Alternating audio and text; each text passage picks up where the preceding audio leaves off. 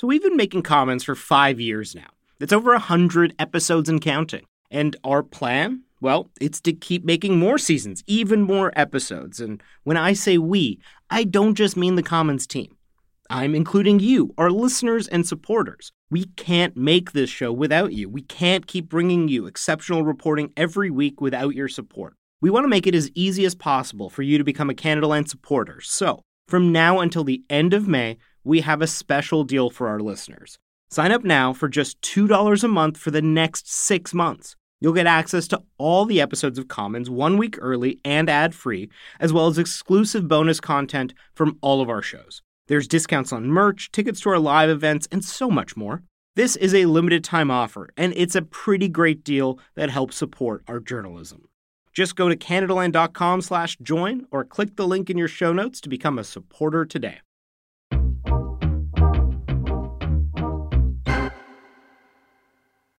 This episode contains some discussions of suicide, as well as mentions of physical and sexual abuse, so it may not be suitable for all listeners.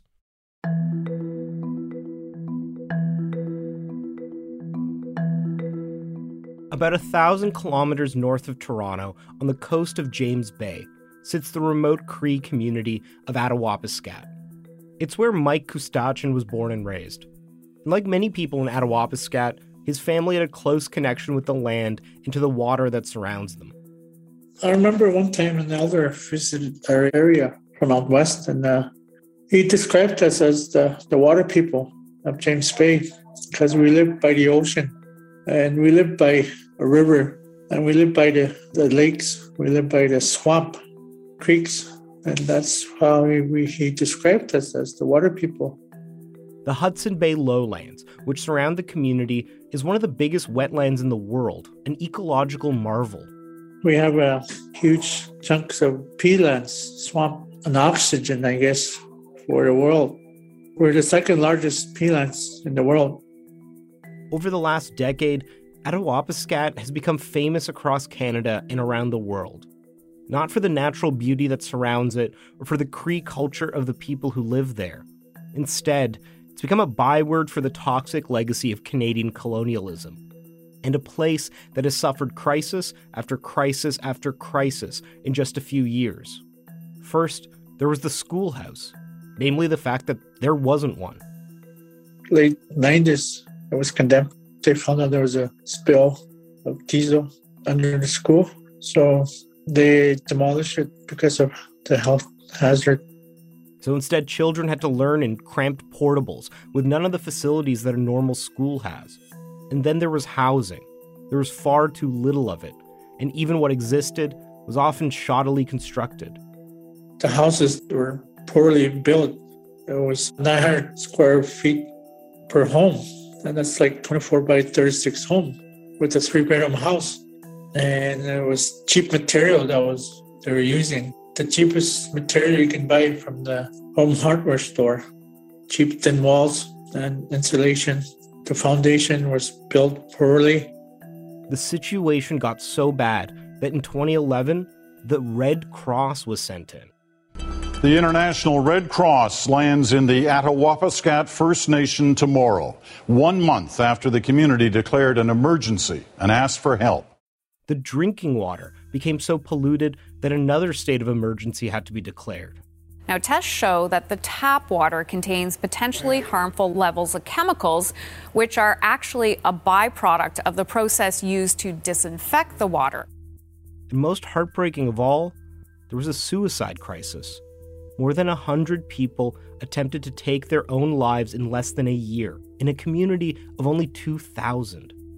The Attawapiskat First Nations chieftain, Bruce Tashis, declared the state of emergency for suicide. We had 11 attempts in one night, and I think that declaration is still open. It wasn't closed, so we still have issues of suicide in the community. And just 2 months ago, my niece took her own life. We still have issues right now with suicide. Many Canadians are familiar with the rolling crises in Attawapiskat, but what they may not know is that just 90 kilometers outside of the community is a diamond mine owned by the most famous mining company in the world. the Victor Mine, owned by De Beers, has operated there from 2008 to 2019, the exact time period covering all of these crises. So why is it that a community that's literally sitting on diamonds is so poor? And why did the government and De Beers do so little to help them through?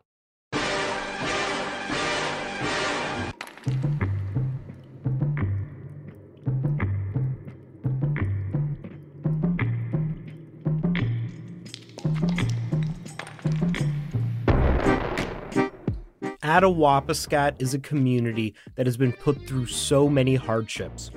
So when De Beers proposed a diamond mine, many people had hope it would make their lives better. But things only got worse in the years since the mine was built. How can a community sitting on so much wealth still be so impoverished? And what can be done to make sure that this doesn't happen again?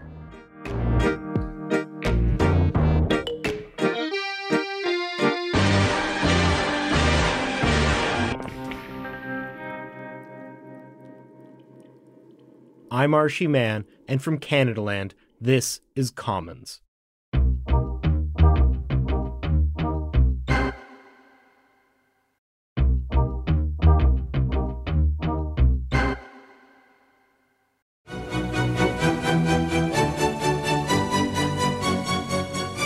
diamond engagement ring.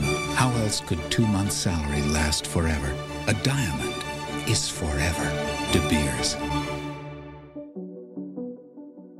Most people don't know the names of the world's richest mining companies, but the one exception is De Beers. De Beers has been called the most successful cartel in modern history, and it's practically synonymous with diamonds. Diamonds had once been incredibly rare, with only a few pounds of the stones mined out of the ground every year, but in 1866, huge diamond deposits were discovered in South Africa. A number of small companies began to extract the gemstones, but they soon faced a problem. There were so many diamonds coming out of the ground that prices were sure to drop precipitously. So the companies all came together to form De Beers with the intention of fully controlling the industry. It was led by Cecil Rhodes, the man for whom the Rhodes Scholarship is named after, and one of the key architects of the mass disenfranchisement of black South Africans. And for more than a century, De Beers held a virtual monopoly on the diamond trade. They did this by restricting supply and by stoking up demand. It was De Beers that helped popularize the diamond engagement ring with a multi-decade marketing campaign centered around their famous slogan, "A diamond is forever." But in the 1990s, the ground began to shift under the company. De Beers was discovered to have profited from so-called blood diamonds that helped drive conflicts in Africa. Here's Andrew Bone, the former head of public affairs for De Beers, speaking in a documentary. De Beers itself did not buy any Sierra Leone diamonds from 1985 onwards, but clearly there were problems in terms of those diamonds from that country getting into certain channels, being smuggled and getting onto the international markets. And their stranglehold on supply was being threatened too. In 1994, huge diamond deposits were discovered in the Northwest Territories. So it was Canadian companies that broke the De Beers monopoly. And those diamonds were marketed to the world as conflict-free. That combination of factors led De Beers to make a momentous decision. For the first time in their history, they would mine diamonds outside of Africa. And the first place that they would do this was just outside of a small community nestled next to James Bay, Attawapiskat. I first started hearing about the De Beers mine in the Attawapiskat First Nation 2005, so 16 years ago. My name is Vicky Lane, and I'm a filmmaker based here in Toronto. And I made a feature film called After the Last River. She heard about the mine from her father, David Lane. He's an ecotoxicologist with a focus on mercury and fish, and he became concerned about the mine around that time when they were just talking about it. It was a very experimental type of mine for that kind of land base, and was very worried about what the impacts of the mine would be, especially in terms of mercury. Vicky decided to work on a film about the mine and its potential environmental impact, so she went up to Attawapiskat to begin work. The only way you can get to Attawapiskat is to fly. I would fly to Timmins and then fly to Attawapiskat, and you're usually taking an 8-seater plane and you hopscotch between several Cree communities that are along the coast of James Bay. It is a huge swamp. It's like one of the largest kind of wetlands in the world. And when you fly over in the summertime across the James Bay lowlands, it's like these little pools of water. It's kind of almost like a sponge. It's literally a sponge. And a one way of thinking about what De Beers was doing with their mine, it's like mining a sponge in a bathtub. So you're doing an open pit mine in a sponge that's like constantly feeding water into it. So it's actually quite complicated to execute. She went in wanting to make a film about the trade-offs between protecting the environment and providing much-needed jobs to the people of Attawapiskat. I wanted to go and make a film that evaluated specifically that aspect, the cost and the benefit of the mine. But being in the community, the elders that I'm trying to talk to them about the mine and what their concerns are about the rivers and where they would hunt. And they're like, do you want to come in and see my house? And I'm like, sure, I'll come in and see your house. And I'm there talking to them about the mine, and they're living with black mold, like horrific black mold in their house. And I was like, oh my God, like the layers of environmental racism that these remote communities face is staggering. The problems facing Attawapiskat far predated the arrival of De Beers. The Attawapiskat First Nation was a signatory to Treaty 9, one of the numbered treaties signed by the federal government and Indigenous nations. But the terms of the written text were heavily weighted towards Canada. It opened the area up to resource development and only provided $4 a year in payments to band members. And that $4 is not tied to inflation. Many children from Attawapiskat were kidnapped by the government and taken to St. Anne's Indian Residential School. The abuse that children suffered at St. Anne's is absolutely horrific. Physical and sexual abuse was rampant. In the 1950s and 60s, children were routinely tortured with an electrical chair the school had built. Mike Kustachin, who you heard from at the top of the episode, says that the high suicide rate in the community is a legacy of residential schools. The root causes are from the intergenerational trauma. Residential school, the government built residential schools. It was government funded. So many of the legends and stories were forgotten, and the ceremonies were banned. St. Anne's was closed in 1979, and a few years earlier, an elementary school was built in Attawapiskat. But immediately, there were problems. The school in Attawapiskat had a diesel spill for decades that was not remediated. The diesel seeped into the ground and contaminated the whole building. And despite promises, the federal government did nothing. The dropout rate was very high. If you're going to school and you're getting a nosebleed every day because of the fumes, are you going to want to keep going to school? 17 years later, the school was officially condemned and students were moved to portables.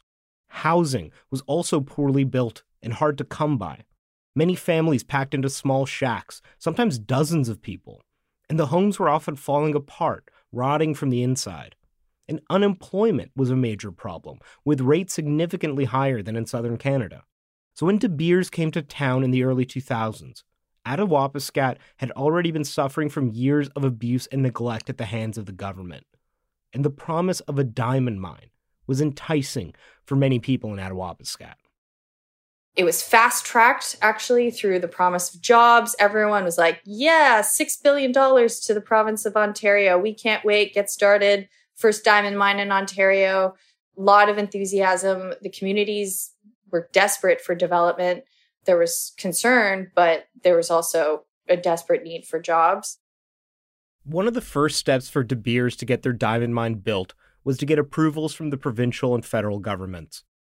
So when De Beers came along, a lot of people were blinded by the glitz of the diamonds. I was frankly shocked at how many regulators kind of lost sight of their job as regulators, and they were so, the glitz and the wow factor really got them.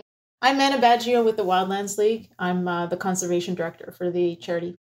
Wildlands League first got involved when they heard about the road that De Beers would need to build to support the mine. It's kind of like the worst road possible. It's in the, be cutting right through the lowlands, right through caribou habitat. And then we were just kind of in a bit of a shock that, oh my God, what is this project proposing? And what is this road?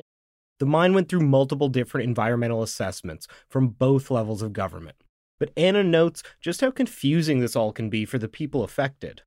If you don't have the time to read thousands of pages and understand, what it means, because you actually need to translate the language. What's written in environmental assessment is not really self-evident to regular people. One of the concerns that was raised early on was the same one that led Vicky Lane to be interested in the mine: methylmercury. Methylmercury is a dangerous neurotoxin that was already present in the area, and a mining project risked putting much more of it into the water. The problem with methylmercury is that it bioamplifies up the food chain, and so it gets worse and worse and worse. We need a stricter guideline to protect wildlife all the way up the food chain, including humans. And the Attawapiskat River already had high levels of methylmercury, to the point where the government advised that children and women of childbearing age avoid eating fish from there. So we didn't think that there was much room for there to be additional loading of methylmercury in the system. But both levels of government were keen to see the Victor mine be built. The provincial government even introduced a system of royalties on diamond extraction, a potentially lucrative new revenue stream.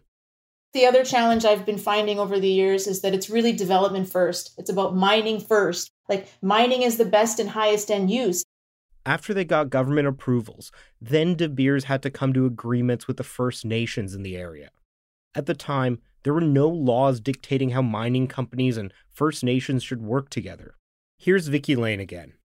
So De Beers and Attawapiskat are left to work out their impact benefit agreement, which is really just a business contract. And these agreements are done individually with every affected First Nation. One criticism was that communities were kind of put against each other rather than negotiating a regional impact assessment where it's transparent to all communities. So if you were at Attawapiskat, you don't know necessarily what Saskatchewan's deal was. And so these IBAs are negotiated without the intervention of the government or the province. Mike Kustachin remembers how these negotiations went at Attawapiskat. So there was countless meetings. De Beers, they had their team consist of Indigenous people plus their lawyer. And so they met the chief and council separately, De Beers. And after their meetings, that's when the community met with De Beers. Mike was one of the community members most skeptical of the De Beers mine. We had some concerns, environmental concerns, what would happen to the waterfall, the fish, and the migrated caribou. And they questioned what exactly Attawapiskat would get in return for the mine. Somebody brought up the issue of, okay, if you're going to build a mine behind our backyards, can we get housing developed, built for the members? That didn't happen. Mike believes that during these negotiations, the knowledge of elders was often dismissed and that many people didn't have a solid understanding of the issues. We didn't know all that technical information, who's going to issue the permit. We didn't know that. We were just clueless, I guess. I guess we didn't ask the right questions also when De Beers met separately with the people. It seems like everything was rushed.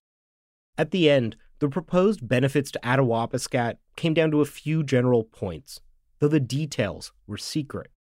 The deal mostly was just about jobs, a certain amount in terms of business contracts, training, and then there's a trust fund, which has been kind of reported for the life of the mine that they would pay about $2 million a year. So that works out to sort of less than $1,200 per person in the community. In 2005, there was a referendum of Attawapiskat band members. I guess the majority rules. There was about 270 or 280 said yes to the mine, and about 70 or 80 said no. Mike voted no, but the majority ruled, even though it was a small percentage of the total band that participated in the vote. The Victor Diamond Mine was going to be a reality. Construction began in 2006, and the mine was operational by 2008. Something that surprised a lot of people was just how quickly everything had been built. In Attawapiskat, Schools, housing, and basic infrastructure was left to rot for years. And then you have a mining company that built a $1 billion mine ahead of schedule. How many things get finished ahead of schedule? And just as the Victor mine was becoming operational, many people in Attawapiskat were beginning to feel like they hadn't been given a fair deal. The benefits to the community and all the promised jobs and development just hadn't materialized. Some of the reasons why the community was upset was because of their issues with drinking water and lack of housing. And De Beers is like, that was never part of the deal. We are not in the business of building schools or homes or infrastructure. De Beers spoke about the fact that they were giving out many contracts to companies owned by band members. De Beers will say, oh, we spent several $100 million in contracts to solely owned or joint venture companies, but you never really get the breakdown of how much of an ownership the band member had, if it's a band member that still lives in the community. Many Attawapiskat band members, around 100, were getting jobs at the mine. But the problem was that many of them didn't actually live in Attawapiskat itself. There's a lot of Attawapiskat band members that left the community because of the school situation, the housing situation. They didn't have the homes or health care. They might have had a family member that needed health. So they were flying into the mine, but they weren't ever stopping in the community. So theoretically, those wages that someone with a job also doesn't come back into the community. I guess there was agreement to hire the Attawapiskat First Nation members first, and they kept an eye on the ratio jobs that was promised. And De Beers tried to keep that ratio up to bar, but it seems like from the community, there was only like out of those jobs that were created, Attawapiskat only had like 5% workforce on site. And that was just minimum jobs, housekeeping, maintenance, janitor. There was no jobs for supervisor positions till later on. The majority of people, the workforce, were flown in also to the remote diamond mine just north of Timmins. So there was a charter from Timmins directly to the mine. And there was another charter flights from Moosonee, Fort Albany, Attawapiskat, picking up workers. Many people in Attawapiskat were ineligible to get a job at the mine because they had dropped out of high school. The most direct benefit that Attawapiskat was getting, $2 million a year paid to the band council for a trust fund, only amounted to 0.5% of De Beers' revenues from the mine. And that money wasn't close to enough to provide the infrastructure that people in Attawapiskat desperately needed. I'll put it this way. De Beers is an international company that had never operated in Canada before. And so I think De Beers was just totally unprepared on their end to really understand the complexity of the problem. And their job is to go in and get the mine going as soon as possible and offer benefits that the mining business industry offers, which is jobs and business contracts. By 2009, Mike Kustachin was determined to stand up to De Beers. We had this diamond mine, the richest company in the world, and diamonds is the hot commodity. They said that the diamonds being extracted from the De Beers Victor mine were the rarest in the world. They didn't tell us how much it was produced. So there was no accountability. There was no accountability. Mike, alongside other community members, decided to blockade the road to the Victor mine in the dead of winter. Over 50 people showed up. Mike was the first one there. It was nerve-wracking, and people were scared to go to jail. The OPP was called in, but De Beers and the blockaders were able to come to a good faith agreement to end the standoff after 18 days. It was a small victory, but things in Attawapiskat were about to go from bad to worse. The housing crisis in Attawapiskat has gripped the country's attention. It has been described as a disaster in slow motion. The roots of the Attawapiskat housing crisis go back a long way. But according to some people in the community, one of the proximate causes can be traced to De Beers. Here's Jackie Hukuma talking to APTN News in 2011. My father, he noticed at 3 a.m. At that time, there was a big awful smell and something was leaking in their basement.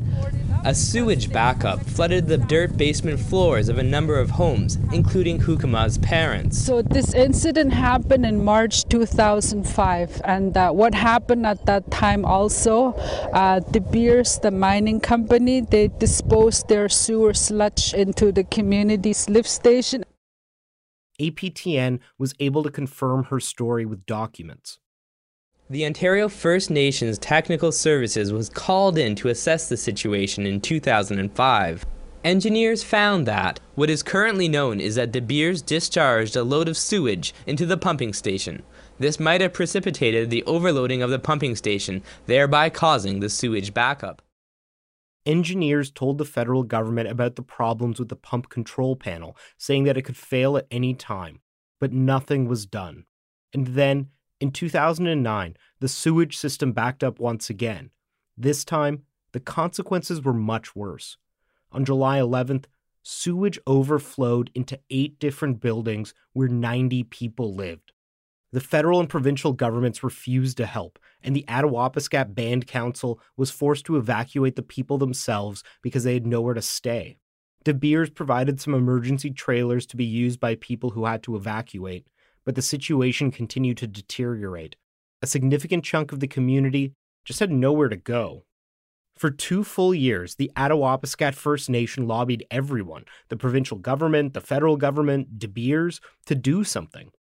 But by October 2011, Attawapiskat Chief Teresa Spence was forced to declare a state of emergency. The declaration, along with video footage shot by NDP MP Charlie Angus, who represents the region, finally got the country's attention. So there's the 2 grandparents, a little granddaughter, and no running water, no toilet. You have to use a bucket for the ditches. That's the situation here? Yeah. Yes. And she's 80 years old, and her husband's 85. 80 and 85. Wow.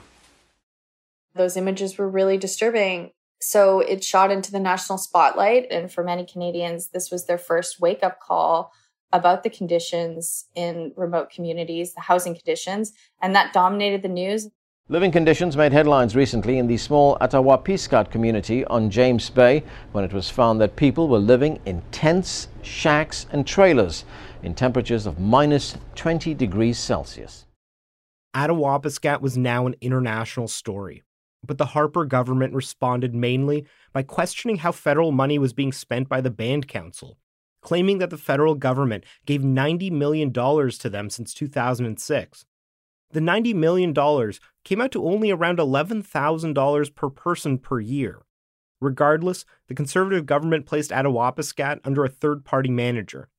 The decision was overturned by a judge, but the crisis in Attawapiskat and the federal government's apparent disdain for the community was again in the spotlight the next year when, during the Idle No More protests, Chief Teresa Spence engaged in a hunger strike near Parliament Hill. I remember the morning that she was starting, and I went down to Victoria Island, and I think there was probably only like a dozen of people there. And I remember like talking to her on camera. She's like, I'm not going to talk to the media anymore. And then it really like blew up, and she kind of had no choice. That was really impressive, was the thousands of people that came and started from where she was hunger striking on Victoria Island and marched to Parliament Hill. She got a lot of hate online, but she kept going and she inspired a lot of people. At one point, she might have been like the most hated woman in this country. Her hunger strike came to an end after 6 weeks. Though she was able to get the AFN, the NDP, and the Liberals to sign on to a number of commitments, the Harper government conceded little. But then, only a few years later, Attawapiskat was again front-page news. People on the remote First Nation of Attawapiskat say the spate of suicide attempts started last October with the death of a 13-year-old girl. They say since then, dozens of the community's 1,800 people have attempted suicide, culminating in 11 attempts in one night last week.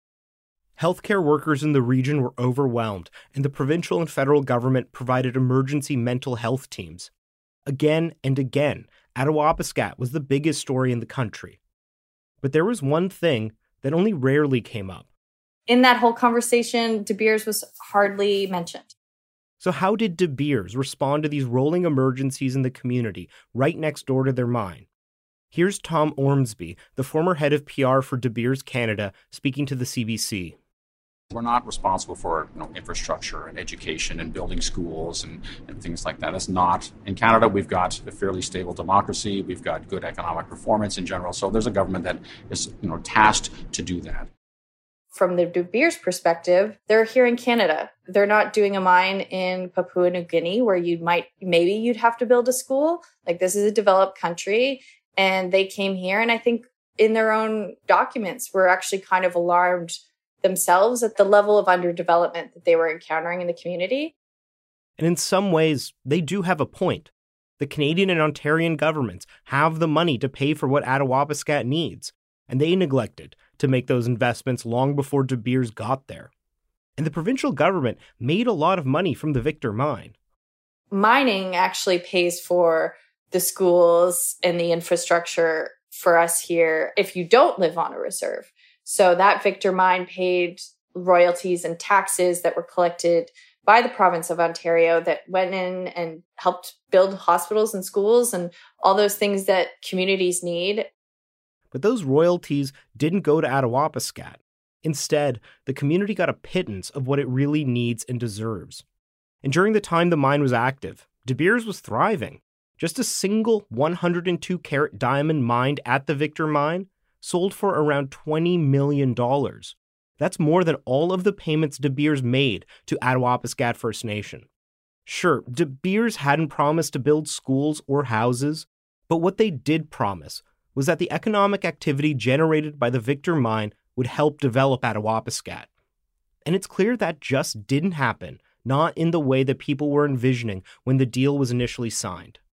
In some cases, when I talked to people in the community, they were told that their standard of living was going to be raised to the rest of the Canada. And depending on who you talk to and what metric they're using, in some ways, the situation in the community is worse. There was new houses built. There was a new school built finally, but those were all federal investments that really had no relationship at all to the mine and any economic development that came from that. Even De Beers itself has acknowledged that things could have gone better.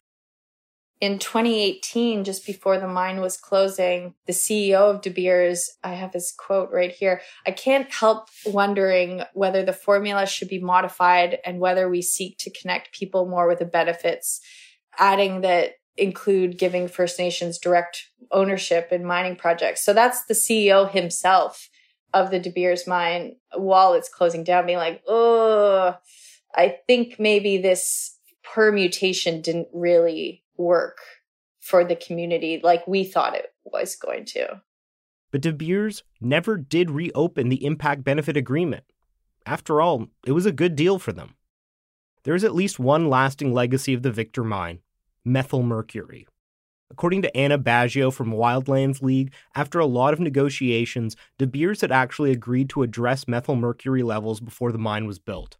When they finally gave De Beers the permit, there were some really good conditions on the permit. So good that we were kind of like, oh, I guess we have to kind of let this go now. The conditions seem pretty reasonable. The government had tasked De Beers with monitoring the methyl mercury levels themselves and publicly sharing that information. But one of Anna's colleagues soon discovered something was wrong. He very quickly realized that De Beers was failing to report on 5 out of the 9 surface water monitoring stations. And then as he dug deeper, he realized that it was the downstream ones they weren't reporting on. And so all of this was sending up alarm bells. Eventually, EcoJustice initiated a private prosecution against De Beers for not monitoring and releasing their mercury levels. The legal proceedings took years, but this summer, De Beers pled guilty to one count of failing to provide mercury monitoring data. Anna says that she's glad to see some accountability, but it demonstrates just how difficult it is to get action against mining companies. And so if that's the kind of level that we needed to do to chase it down, it doesn't bode well for the public. How's the public supposed to have any confidence? It also doesn't bode well for these individual communities that have these mines in their backyards. Mike Kustachin says that at the end of the day, the De Beers mine just didn't live up to its promises. Nobody's being responsible. The resources that are being depleted from that resource extractions, and somebody's profited. What did the community surrounding the mine benefit? Nothing. It's all contaminated. They can't restore The Victor Diamond Mine closed in 2018, but tensions still remain between De Beers and Attawapiskat. The First Nation is opposing plans by De Beers to build a dump on Attawapiskat land that includes sacred and culturally important sites. Today, housing still isn't adequate in Attawapiskat, suicide rates are still high, and community members still don't have access to clean drinking water. There's only one place in the James Bay lowlands that has had continuous access to safe, clean drinking water, and that was the De Beers Victor mine. And it has been built and demolished in a decade. So what are we to make of all of this? De Beers didn't create most of the problems facing the community. Those have their roots in the legacy of colonialism. And De Beers was far from the most predatory mining company you'll hear about on this series. But resource development, especially mining, has long been pitched to northern indigenous communities as a way to spur on development. And it's clear that in Attawapiskat, that just didn't happen. A lot of money was made at the Victor Diamond Mine, for De Beers and for the provincial government. But Attawapiskat First Nation and other surrounding First Nations weren't directly involved in the project. And I think because of what's happened in Attawapiskat, there should be a greater burden to really, really understand what the environmental impacts were, how they were monitored, like how they were communicated to the community, what say the community ultimately had in the end, how negotiation was done, was it fair? And I think there needs to be sort of a whole new model as well, like Indigenous ownership. And I think that is really key. The communities who are most affected by mining need to have a seat at the table and get a greater share of the benefits. And in fact, there is one good example of that principle working in action: De Beers itself. Today, some of De Beers' biggest mines are in the southern African country of Botswana. In the 1970s, when diamond mining really started to take off in the country, the Botswanan government demanded large royalties and taxes for diamonds. Today, the government even owns 15% of De Beers itself, and around 84% of revenues stay in the country. Botswana was able to use that money to build itself up into a middle-income country. That was the dream sold to Attawapiskat. But instead of the 84% of revenues, Attawapiskat got a meager 0.5%. Until those kinds of deals fundamentally change, there's no way that mining can benefit communities like Attawapiskat. For Mike Kustachin, the legacy of the De Beers mine is not one of development. I'm not worried about jobs. What I'm worried about is the water, my future, my young people, my children yet to be born. What are they going to benefit?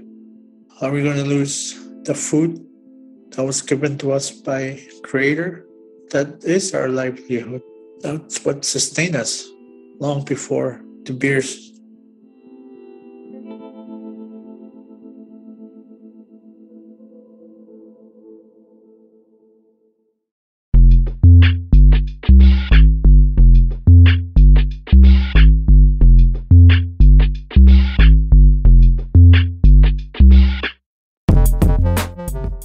Reporting on the Victor mine has changed Vicky Lane's relationship to diamonds. I would never wear a diamond. I do not want a diamond. It's so fraught. What I came out of the experience in making the project was just how, in some ways, peripheral mining is to many deep-seated issues related to the community's treaty relationship with the province and the government, and how fraught even the government's claim is to getting kind of royalty and tax revenue. And it's about like really our own economic privilege, like how much we outside of non-Indigenous communities are financially benefiting from these mines, and how complicit that wealth truly is in like a lot of the poverty in the north. Today, the Ontario government is pushing to develop the so-called Ring of Fire, which is full of massive mineral deposits in northern Ontario. Mike Kustachin is worried what will happen if these projects are approved. With the mine being proposed with the Ring of Fire, there's four elements that the resources they're extracting nickel, zinc, and the chromium. Chromium is the one that's poisonous. It's cancerous. We have prophecies that the mines will come our way and that the prophecy is they're going to destroy the land. It's the environment that's going to be impacted. And we have a history. We see it.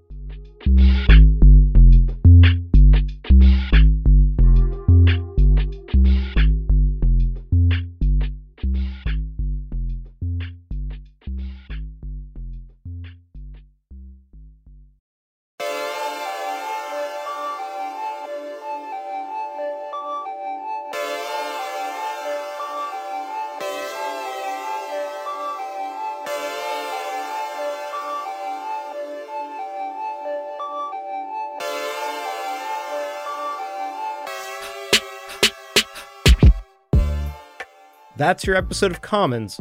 If you like this episode, please support us. Click on the link in your show notes or go to commonspodcast.com. Know someone who loves our podcasts? You can now gift a subscription. Head over to canadaland.com/gift and leave us a rating and review in Apple Podcasts. This episode relied on work done by Victoria Lane, Ozzie Michelin at APTN News, Alanis Obamsawin, Ed Caesar at The New Yorker, Edward J. Epstein in The Atlantic, Adrian Arsenault at CBC News, and many, many others. If you want to get in touch with us, you can tweet us at CommonsPod. You can also email me, archie@canadaland.com. This episode was produced by me and Jordan Cornish. Our managing editor is Kieran Outshorn, and our music is by Nathan Burley. If you like what we do, please help us make this show.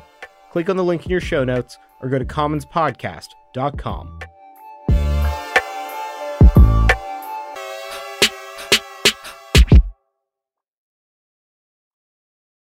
This episode is brought to you in part by the Douglas Mattress. Now, I've said it before and I'll say it again. One of the best, and I mean the best things you can do for yourself is to get a good quality mattress. The time is now, people. Douglas is giving our listeners a free sleep bundle with each mattress purchase. Get the sheets, pillows, mattress protector, and pillow protectors free with your Douglas purchase today. Visit douglas.ca/Canadaland to claim this offer. That's douglas.ca/Canadaland to claim this offer. Mom deserves the best, and there's no better place to shop for Mother's Day than Whole Foods Market. They're your destination for unbeatable savings, from premium gifts to show-stopping flowers and irresistible desserts. Start by saving 33% with Prime on all body care and candles. Then get a 15-stem bunch of tulips for just $9.99 each with Prime. Round out Mom's menu with festive rosé, irresistible berry chantilly cake, and more special treats. Come celebrate Mother's Day at Whole Foods Market.